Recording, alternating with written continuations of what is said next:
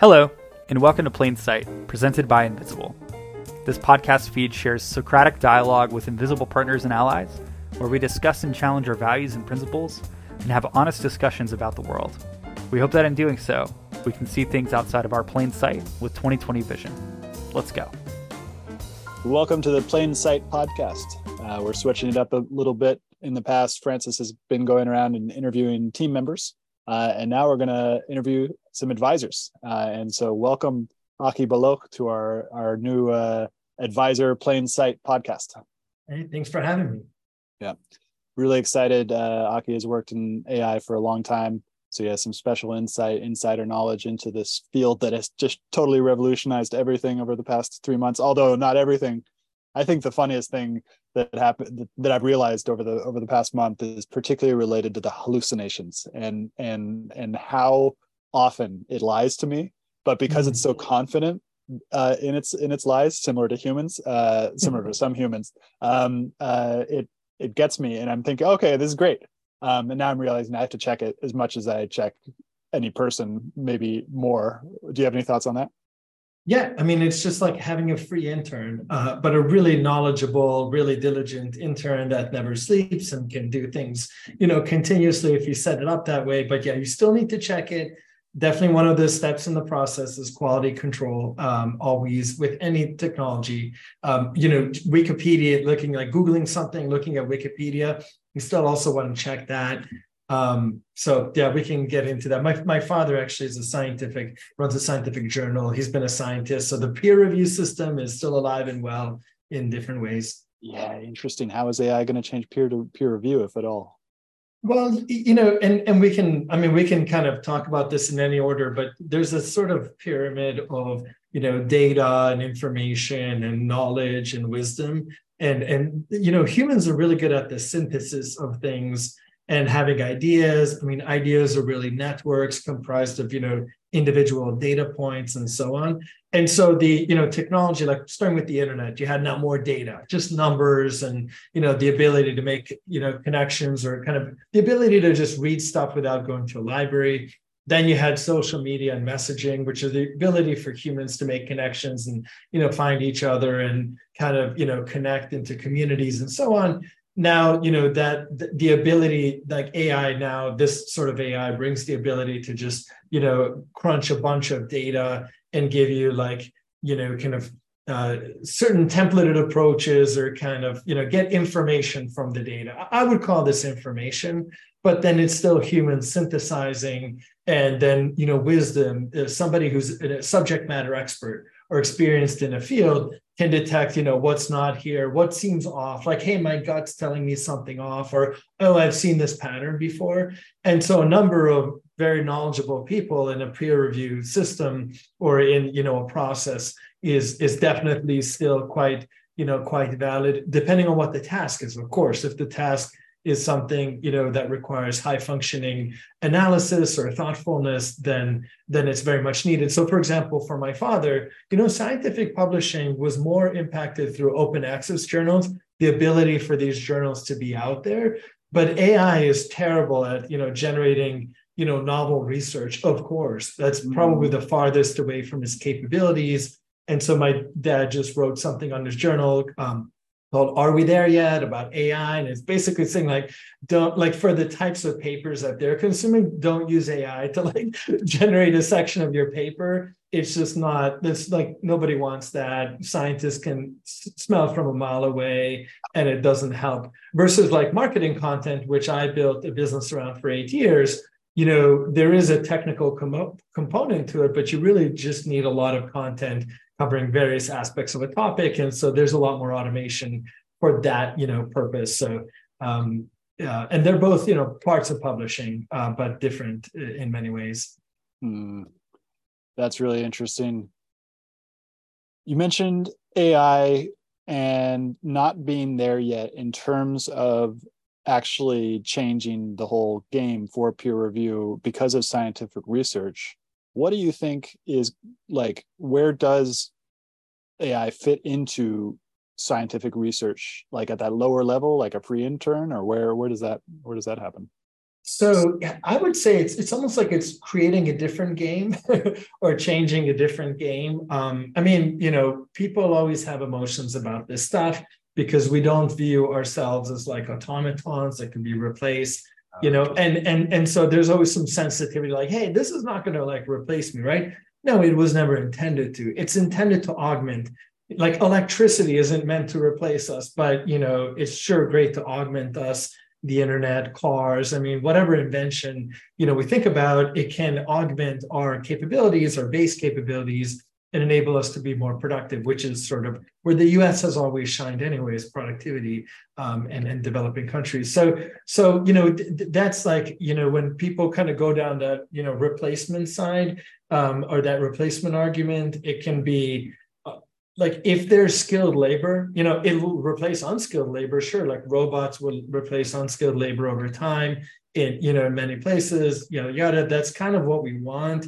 And I would think as a society, obviously it leaves a lot of jobs, like, a lot of people unemployable, but then they can go back to school and skill up. So if AI can also bring down the cost of education, like OpenCourseWare has, and can do globally, and like you could be in some like village somewhere and do some OpenCourseWare, learn a bunch of stuff you couldn't otherwise, and then get a job, and then get a job on Upwork and bill out.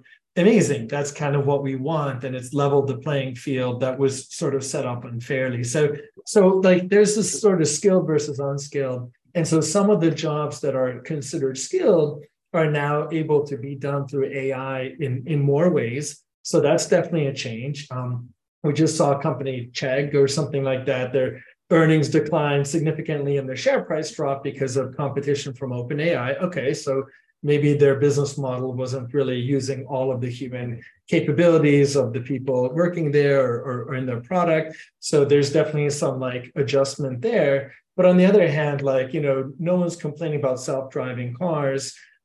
Especially like because everybody knows if the tech works really well, like nobody really, especially enjoys going on a commute and having to drive and, pay attention and not, whatever. And two, when you look at the safety comparison, like humans are horrible drivers. I mean, better than, like a lemur or something that could, just so on gas pedal maybe and crash. So of course, better than like, sort of there's like a base level, but like, it's not great. Like the track record for humans is not great. I would think in 50 years, humans, it will be like illegal for humans to drive in many places. And like, because the AI is safer, like, why would you endanger yourself and letting you drive? So, we'll see. But basically, like, it's just a kind of a restructuring.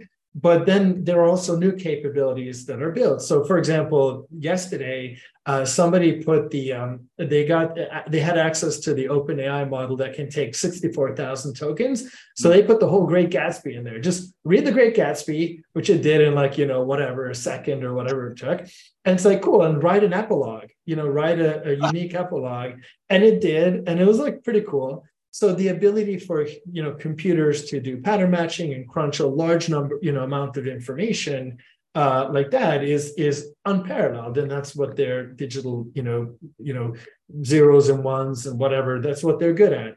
And the human brain, is structured differently. It's kind of like a parallel machine. It's we have great parallelism, so we're thinking of like a lot of things at once, and that's why we get these gut feelings of like, this thing kind of connected to that thing, and boom, I have an idea. And so that's, that can be enhanced by like shoving a bunch of data analysis capability into that, but it's not, that parallelism isn't going to be replaced like tomorrow. And so jobs will just move over to those that prize, creativity and that kind of synthesis, and the, value will erode from things that don't and that are repetitive, like, bookkeeping or entering things into menus or whatever. Like these are things that can be automated in a batch process way, or in a scalable way. That's really interesting. I want to take it back to the developing world. What you said about education that fits into this is really interesting, because now we're going to have a lot of online education. We already have a lot of online education, and now we've got this personal tutor that I have found to just be totally like awesome for like going through the complexity of what I go through without wasting other people's time. And so now that whole thing is going to be wide open to hundreds of millions of people with an internet connection on their phone. And so they can start get access to education. And there's so much, like, if you know how to find it, there's so much education out there that can teach you how to do the things you're already doing better. And so, but then tying that in with the demographic crisis, because we have a demographic crisis in Japan, China, United States. Well, actually, United States has a replacement generation. The only two countries in the world that have a replacement generation are in the United States and in Mexico. Like even places like Brazil, like all of these countries are starting to go through, and I meant that in the Western Hemisphere. But in Africa, there's going to be a whole lot of countries that have, and so now all these people just have this access to this technology, and it feels like there's going to be like a large, just huge wave of education that starts to happen. Maybe not in absolute numbers, but in relative numbers, I think. Big. Oh, I hope so. I hope so. That was always, so, I got into AI. I realized I totally launched into it with my dad. I didn't talk about my background, but I got into AI by way of big data, so I started my career. I was a developer from age 9 or 10 or whatever, but just kind of hacking away. I did a CS degree, a business degree. I got into management consulting in 2007. And my first project was piloting the data and analytics practice of that company, which is now 400 or 500 people at PwC doing data and analytics. But at that time, it was the first or one of the first projects we did. And so we had a team of statisticians in India. And then the US side, we would meet with the clients, get the data, profile it, kind of hypothesize things, value we could get out of it, send it to India. They'd build the models overnight. We'd wake up in the morning, present to the client. And so that was small data. That was databases, SQL. We're working with Pepsi, and they had all their data in SQL databases, and we were analyzing it to see how successful was, Diet Pepsi Max, the launch of that product. Did it cannibalize other products? That was the kind of thing we did.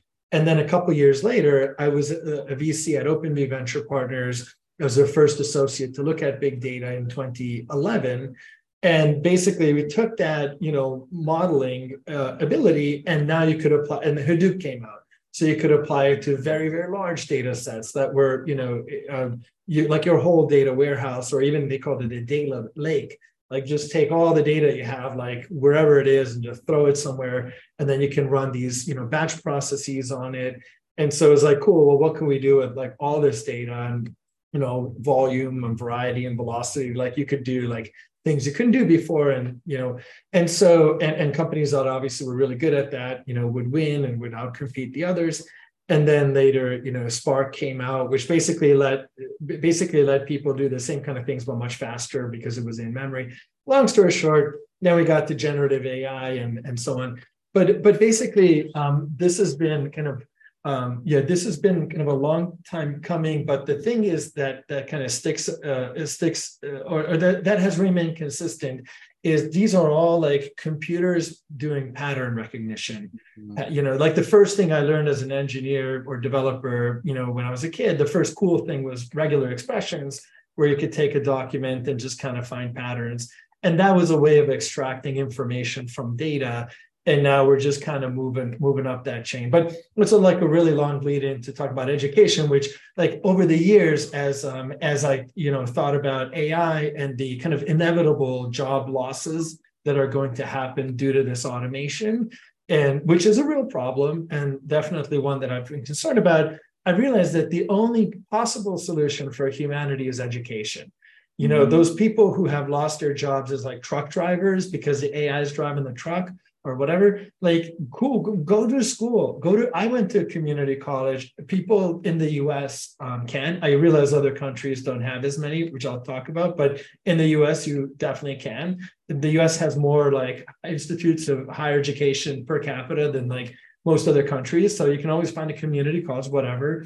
You retrain as, for something where humans needed. So there's that. And then the bigger unlock is what you said about, and what we were talking about earlier is, what if you could just do community college or something, a high, technical professional education, literally anywhere? What if you could do it in a developing country, Bangalore, wherever, and you could do it online, or in a rural area, if you could do it through your phone in Africa, because a lot of these places don't have like great internet yet, but they have phones. So like, what if you could do that? Well, that would be the solution, and people who are diligent can kind of go after it. And this was really pointing to me. I really realized this in 2009. I was working in Abu Dhabi on a consulting project, and we had like a chai wala. We had like a guy who brought the tea. And like he was like an Indian national working in Abu Dhabi under tough conditions. Like literally his job was bringing tea. That was it. And then he got a computer. Somebody gave him a computer and he had internet access. And in 2009, he's like, hey, I have a computer and I have internet. What should I do? And I'm like, I don't know. Google something, but like what? But Google what?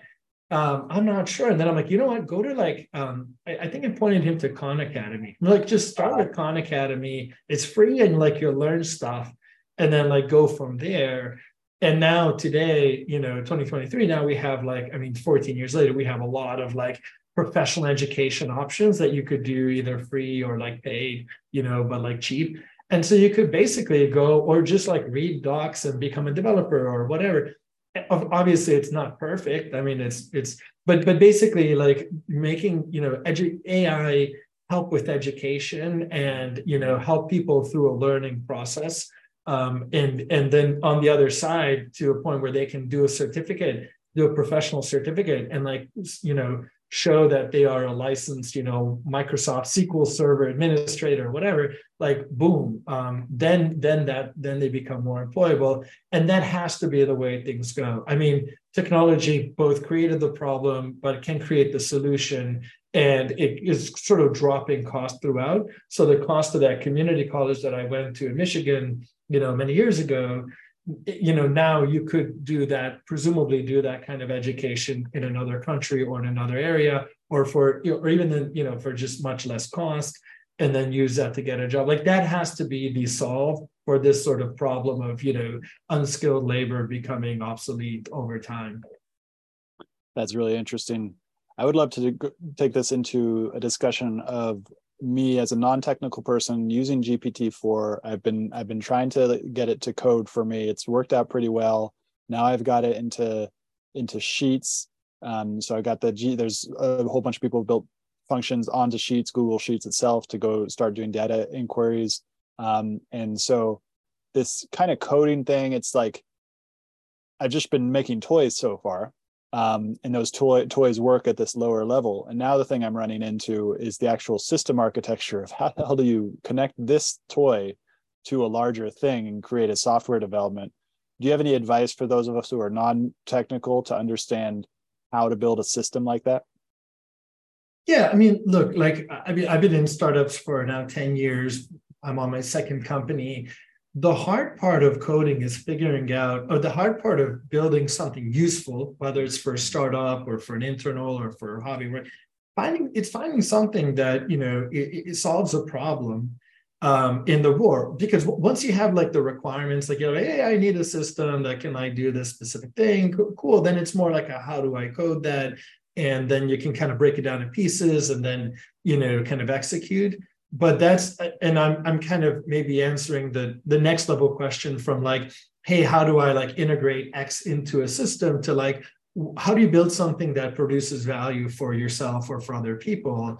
And that's really where this is a very human thing. That's sort of like where product management comes in, where they start talking to business users and saying, hey, what if you had the ability to do X? What would you do with it, or Y? But basically, like, let's kind of maybe fast forward mentally to a point where everyone has access to like huge models where you can like feed in, like, let's say you could just like write a sentence and it'll build an entire application. Well, not a sentence, but maybe that's part of, the interesting part about this. You can give it a spec and it'll build an application, or you can take your code and the entire system and it'll ingest the system and show you where to fit it in. But all of like the whole part, like the thing where we stay alive and relevant is like, what is the prompt? Yeah. Like what is the question? Like when you put in one sentence into these tools, you get a one sentence quality answer back. Like let's say you put in just, mathematically, you put in 10 words and in a sentence, and it receives 10 information units and it spits out an answer for those 10. Well, what if you give it a really detailed spec or something incredibly complex like the Great Gatsby, as an example, 64, however many tokens it was. If you can give it a really detailed spec, you'll get a really detailed product or result from it. And that's basically like where we as humans, you're talking to people who are synthesizing solutions or problems that they have, and you're synthesizing solutions, and you're kind of working with the machine, and it's kind of getting like the legwork done and just moving things faster. I think that's where, from a software development standpoint, that's where things, will go. And then when you have questions, they can kind of help you diagnose and kind of pinpoint and help you logically break it down. But there are these points where you need like a strategy for like, what is this component supposed to do? What is that, where does that interface? So it's all about writing a really good spec. That's really interesting, because it's like, now that we have this third brain, we have first brain, second brain, third brain. First brain is our brains. Second brain is the note taking. Third brain is AI now. And so we've got this like super brain that we can use, but only if we really, really nail the context that we give it. And that's something that I've learned when I did make my forays into programming, was that it's not the computer that's at fault. It's me every time. It was me every time. And like, then there's like this little one thing where I put a little parentheses, and that was the issue. And so it's like, and that goes into like our frontal cortex and the prefrontal cortex, and like abstraction, and just this kind of crazy ability to make all these ideas come into reality. But I think the real challenge for that, for a lot of people, particularly if we're creative, is just like the disconnect between what we have in our head and then what actually works out there in the real world.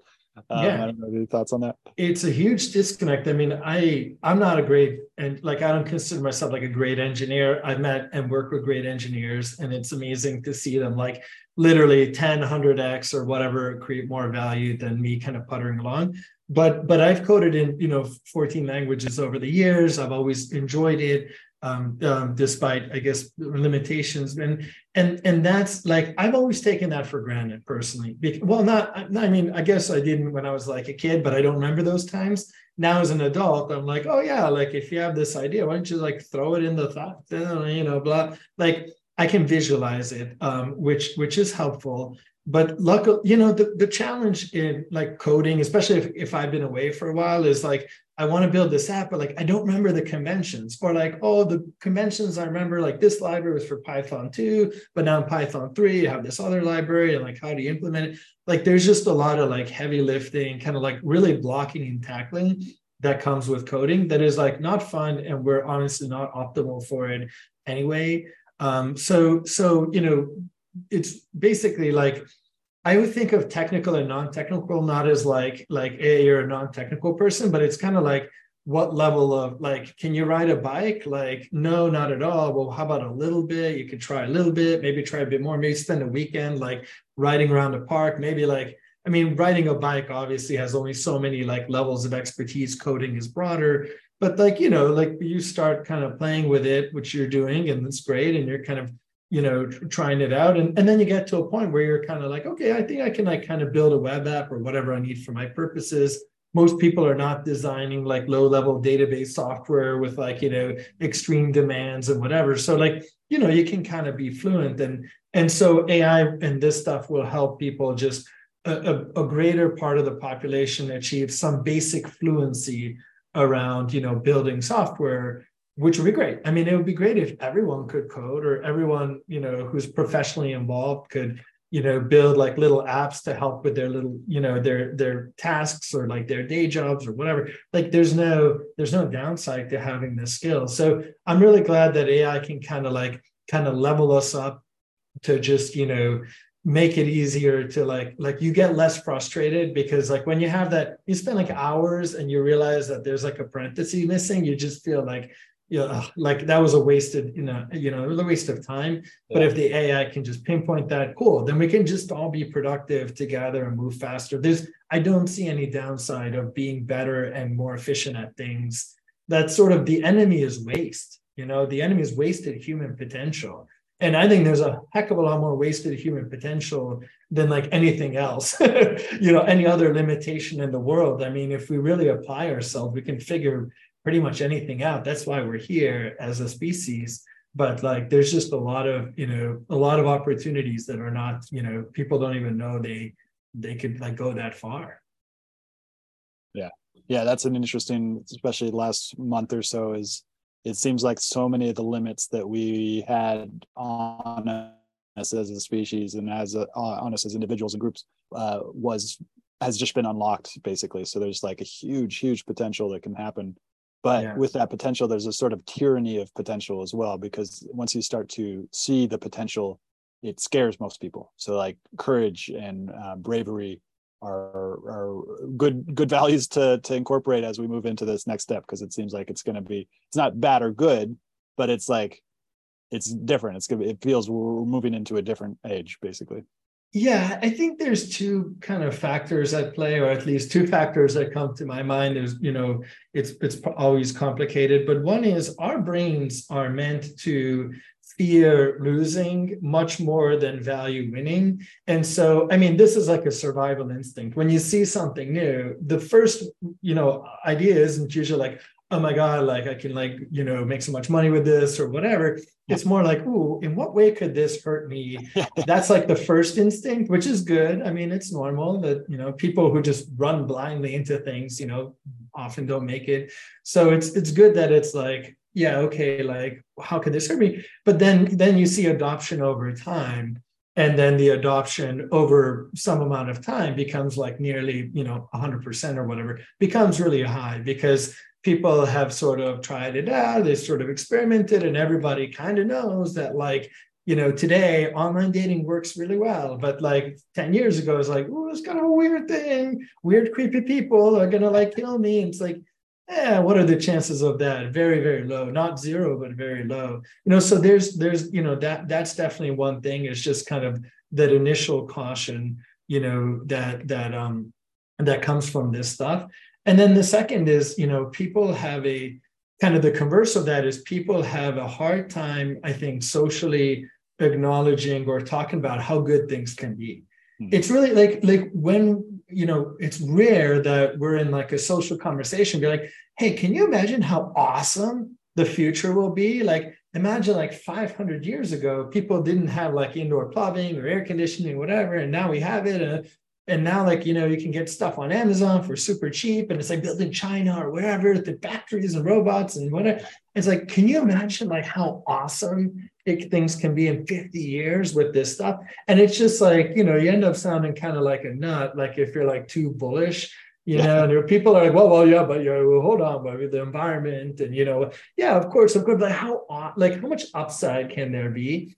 It's just like a, kind of a little bit of a human tendency, but I mean, what do we know? I mean, we're emerging with computers, like started with, started with like, computers and stuff, of course, and mechanical devices, but then with the phone, that became a big thing because now you have this like robot side, we're like cyborgs. We have this like thing with us. And now we have this other thing that's like, has some level of intelligence or whatever, some level of interactivity on top of that. And like these layers keep adding, and we're just, for the people who do, who are more, like you said, courageous and bold and willing to like take the risk or whatever, I'm not saying they're rewarded in every case, but by and large, people who bet on tech are rewarded in, different ways, not just financially, but also, just in terms of the ways of thinking. And there's that. And I realize it's sort of like a monologue, so I'll cut it short, but then there's the other side, which is just the limitations of our brain, because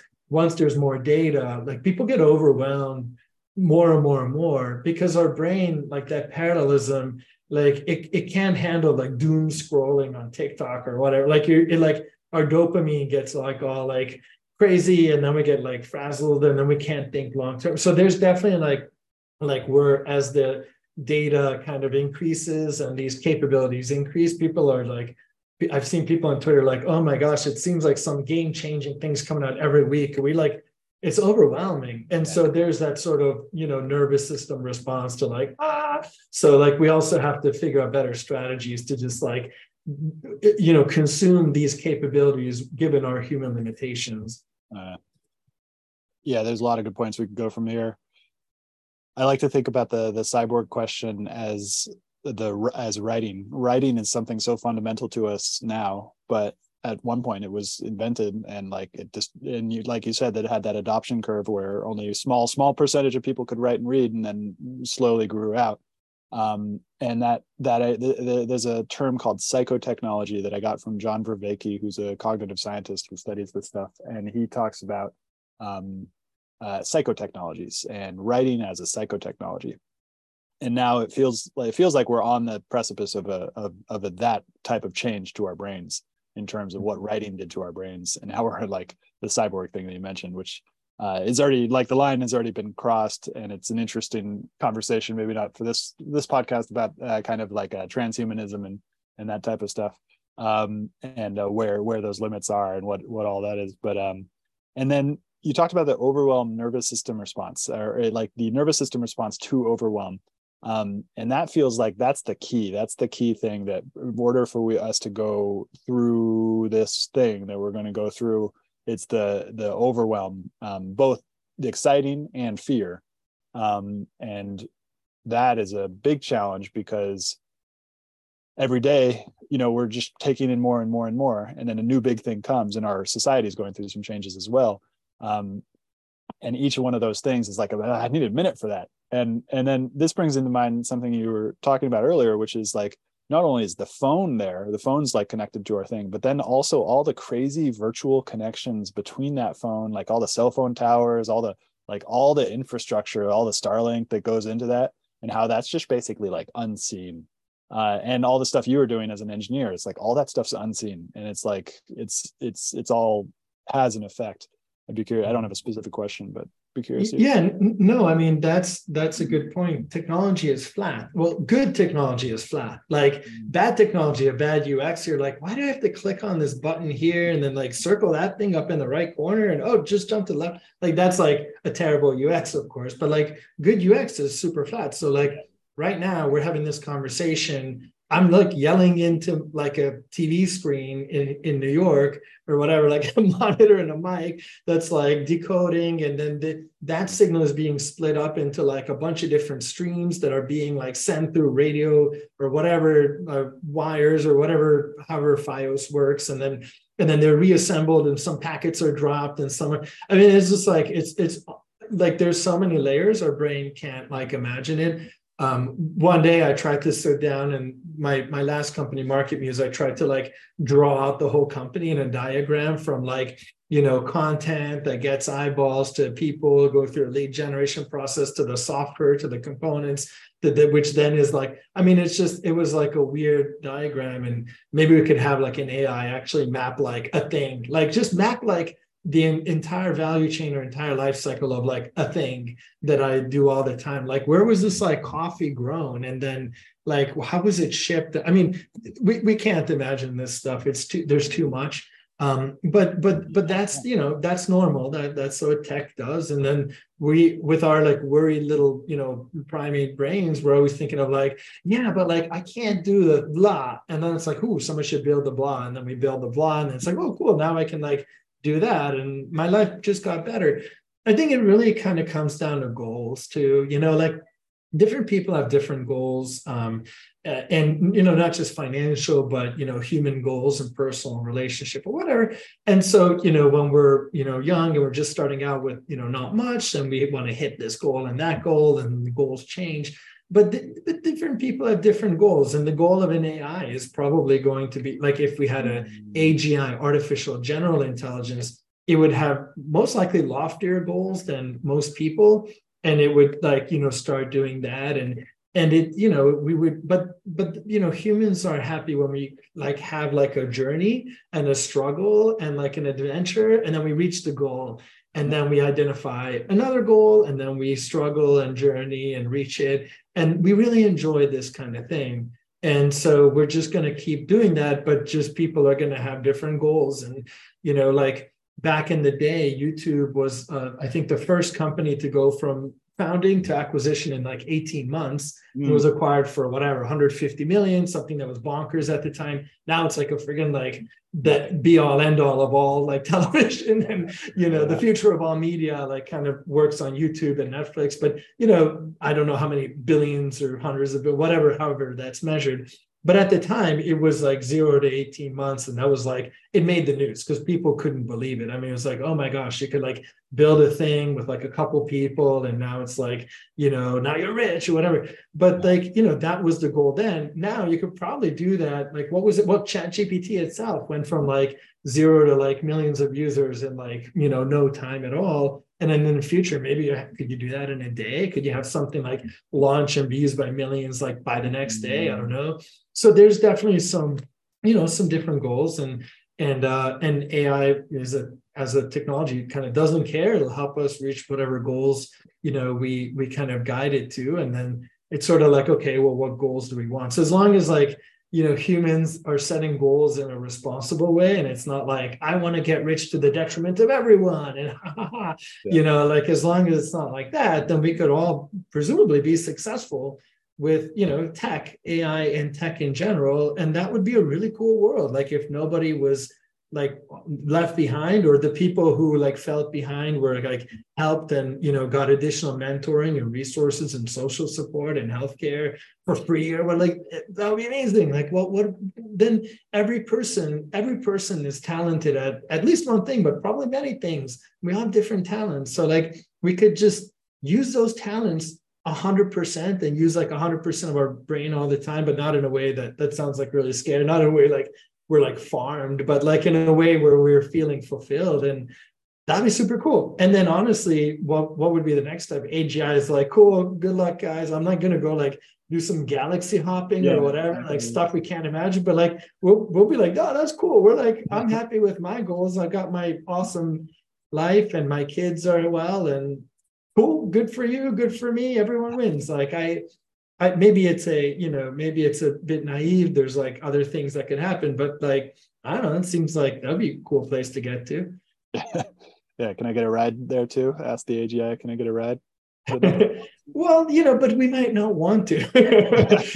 Like some people are like supremely curious, and like Elon Musk wants to understand the workings of the universe. I mean, I don't know. I don't want to say I'm like, but definitely less ambitious than Elon Musk, like just, of course, by like a degree of magnitude. But like, I want to like learn some stuff, but I don't want to like, there's a lot of things I don't want to do because like, I don't know, like, why would I like live on Saturn? Like, I'll try to live in Brooklyn. Yeah. Living on Saturn or Mars would be not the most fun for the first like 25 generations. Well, Mars is a great example. Like some people want to live on Mars. I do not want to live on Mars. I mean, like if it's like 500 years in the future, Mars is awesome, like cool. But some people do, and like it's awesome that we have people. But yeah, not me. That's not my goal. I want to hear more about goals and how do LLMs think about goals, or are they just at the task level? And I guess what is the difference between a task and a goal? I guess a task is more a more concrete implementation of a specific part of a goal. What do you think? I have to admit, there are definitely more informed people than me to cover the workings of LLMs. I've read LLM code, but I'm not like, there are definitely researchers that can kind of think about it. I think from what I understand, there's a big debate on like, well, is it really just like, it's a language model, it's not thinking, or is it, but it's probably not. So like, it's not really visualizing. It's kind of like determining in a very intelligent way the most likely word to come after the other word, and then the next word after that, and like patterns and stuff. So I'm more on the camp of the current LLMs, like the current GPT-4 or whatever. It's just really, really good at that.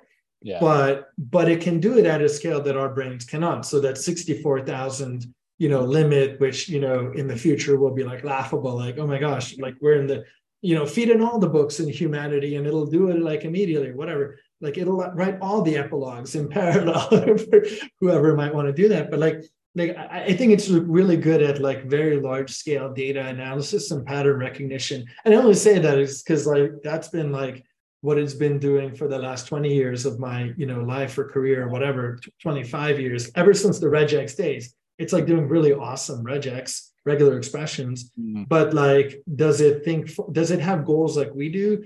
I would argue today, no, but in the future, I would think it will get there. And then it really comes down to like AI safety, which is like, what goals do we teach? And this is our child that is meant to, make us obsolete or surpass us or whatever. Like, what kind of values do we teach it? Because at the end of the day, a lot of human stuff comes down to values. Like, do we want to, like, everybody wants more resources. Do we want to like aggressively take it and like, white knuckle or whatever, elbow our way in and like, I've got it first and compete. And in situations with low resources, we want to compete. We all do. We're like, it's a survival mechanism. But in situations with high resources, we want to collaborate. So if we can kind of, have a world like that, then the AI presumably would naturally lean toward collaboration too. That would be cool. And that's like, I don't know, we sort of have to kind of nudge it and nudge the world and nudge the AI in the direction that we want it to go, which, usually scientists are thoughtful about that stuff and think through it, but it's never guaranteed. But, I'm an optimist, obviously. So I think it can come to pass, but there's definitely a lot of research that's been done. My friend Richard Mala is at the Future of Life Institute. He's been thinking about this and writing about this for over a decade. And they're a nonprofit out of Boston. I highly encourage, people to read their stuff. I need to reread some of it too, but there are like future projections of the world and how AI fits into it specifically. I really loved the analogy as AI as a child. And there's some Greek tragedy where the father has a wife and then the son, Epidus, I don't know, there's some tragedy where basically the son, epidal problem, where the son tries to kill the father so he can mate with the wife, basically. Oedipus. Yeah. Oedipus, there it is. And I'm wondering if we're going to have a sort of Oedipus type of thing with AI as the father of AI, having this child that's now going to surpass us in ways that we can't even imagine yet. What do you think? That's the fear. That's the risk. And I mean, the risk is real, of course. Like, how we can't say the risk isn't real. The risk is real. I'm not sure. I mean, depends on what resources are constrained. So like, is it energy? Well, I guess there's like abundant energy from the sun, especially. And if we could have like, and maybe different sources that, or be, whatever, like wind or whatever, I don't know. But if it's renewable energy, maybe we don't have to compete with the AI. If it's like all like we live in a coal-based world and you end up competing, of course. So that's one thing. Water is going to be a constraint. Like, does AI need a lot of water? Maybe not, but what do I know? So there's, if we can kind of, assuming that there's going to be an AGI, either an AGI that emerges that's like a super brain, or the singularity Ray Kurzweil has written about, which is like humans and the AI like merging into one unit, like the Borg or something, whatever, using an analogy. Then yeah, I mean, that's, that can kind of play on different scenarios. But I always think of, again, optimism here, I would think of oil. So what I've read, and I have not worked in oil, so I cannot corroborate it, but what I've read is that there's more oil available today than there was in the 70s. But how is that? Because we're mining it. Well, yeah, but technologies are getting better at extracting and less waste. And so I always think of waste as the enemy, and again, there's like massive amount. Our brains cannot picture the opportunity cost of things. It's always hard for us. Hard to picture the amount of waste currently happening and the amount of inefficiency. And we can only see it when we like shine an objective light to it and say, hey, this thing is super efficient. This driving is super efficient and nobody died. And this other one, like, yeah, some people died. Oh my God, then imagine those people who died, like their capabilities and their lives and what could have been and isn't. And, so I think there's a lot of waste. And I think tech just sort of, in the best case, siphons away waste, and then everybody just has more. And I think, AI can kind of help with that. And then, like we're going to hit our faculties or like the limitations of our brains, of course, and or hitting, and like we can augment, and then at some point, like we just can't augment as much anymore compared to how fast the computer or AI can rewrite itself or whatever. And then it'll go, and then that's why it'll have loftier goals. It'll have loftier, more powerful capabilities. And then we'll be like ants to it, and they'll be like, oh, or it's like, are we like the dog? Are we like a favored dog? Or are we like an ant that gets stepped on?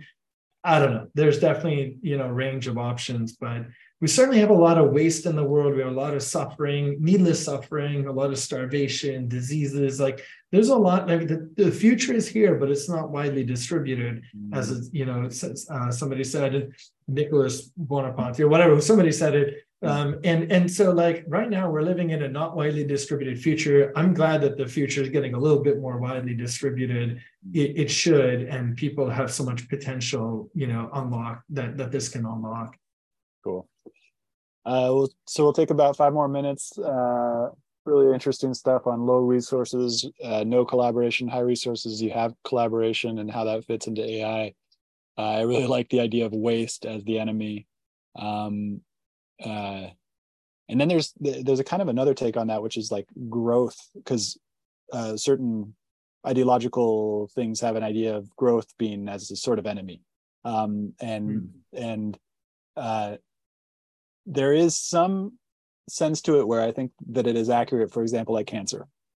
Cancer is like a growth that just is created, on an organ that's just like benign and then turns not benign and kills the host and everything like that. And then there's growth in technology, and there's a lot of like tension around that within cities these days. What do you think about this balance between that sort of tension where there's like waste is one enemy, then there's growth? What do you think about those relationships?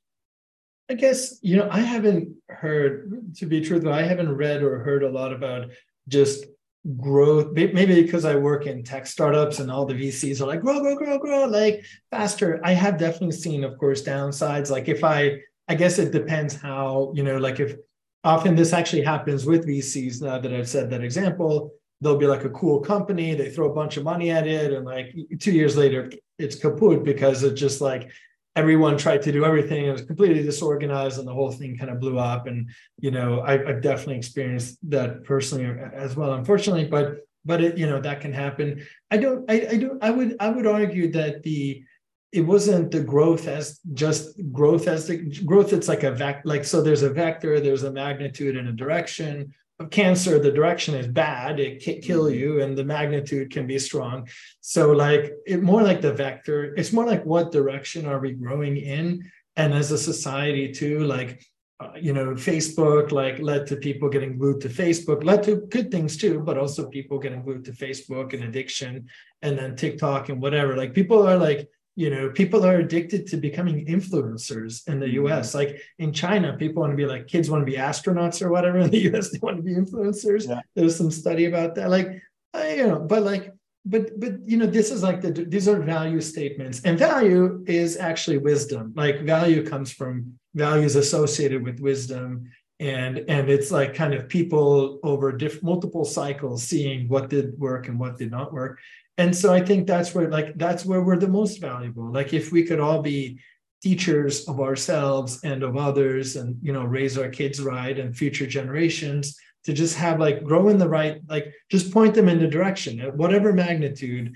I think that's good. And when we don't do that, it's bad. I mean, it's kind of, then we create people who might act in a cancerous way to society, using that kind of earlier analogy. And that's, stuff's going to happen, but we can get more efficient. Maybe if we have better systems of exchanging wisdom, that would be cool. That never hurts. Reading and stuff. There's a great video that the guy I mentioned earlier, John Vervaeke, made about because he's been studying a lot of AI from the philosophy angle, and his main thing was like, let's build communities together where we can build out our wisdom and understand how we can actually adapt to these things. And he had a very interesting kind of very emotional, which is not normal for him, monologue on like this is not happening right. He was taking the more pessimistic view, is that we haven't got these wisdom circles in place yet. So to really prepare us for ourselves, and that we should definitely double down on that. Yeah, it's hard to say. Like, these are absolutes. Like, are we wise or not wise, or do we have good community? I don't know. It depends. I mean, one thing I really appreciate in Abu Dhabi is I was only there for a few months, so I'm not an expert, but there are a lot of great family values. And come to think of it, China too. My brother is in Hong Kong. His wife is from Shanghai. We have a lot of Chinese relatives in that way. A lot of great family values. And also in the US, you have communities with great family. And then in all these places, you have bad stuff and that are like, and so, it's just, I mean, if we had better tools to share wisdom and teachings, but honestly, some of it is just like experience too. Some of it is like to learn. Like, it's one thing to read about it, which is really important to get those base stories, and then go out and experience it in the world and have those disappointments and see the downside. And then it's just, I think we will keep evolving and finding better ways to kind of do this. And I don't know, I'm definitely in the optimist camp. I don't think we're going to like blow ourselves up as a species, but it's possible. So I can't say we won't, but I think the more likely scenarios, we're just going to keep evolving and getting better. And, just things like we just keep building layers on layers. And that's what we're like, little builders. That's what we do. That's what got us here. Minecraft. Yeah. It's like there's a saying, and I guess this is a good point for me to stop yammering, but it's not the strongest who survive or the smartest or the fastest. It's the most adaptable. And that's, I mean, literally Darwinian. It's the ones that adapt to change the best survive more than brute strength or whatever. And that's what we're good at, I think. So I think we got a shot. Millions of years of evolution in that. Well, thank you so much for coming on the show, Aki. I would love it for the audience to find out more. If you have anything you're doing right now that you want some more visibility on, I'm sure they'd love to hear. Sure. I'm personally right now, I was in AI for 10 years and then I left and it got really hot and I got to crypto and it crashed. So I'm doing like, I don't know, I'm interested in obviously following the AI stuff. I'm also interested in crypto, not to shill any particular one, but we're building infrastructure on Bitcoin. I think Bitcoin can help in many ways. I don't think it's like the be all end all that is like going to save everything, but I think it's a valuable piece of technology.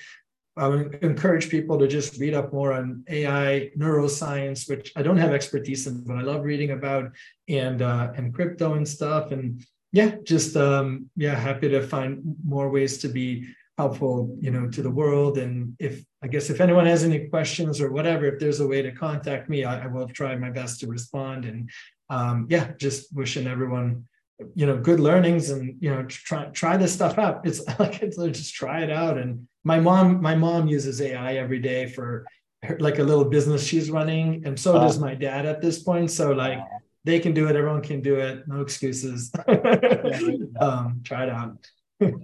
Thanks, Aki. Thank you. Hey, thanks for tuning into Plain Sight, presented by Invisible.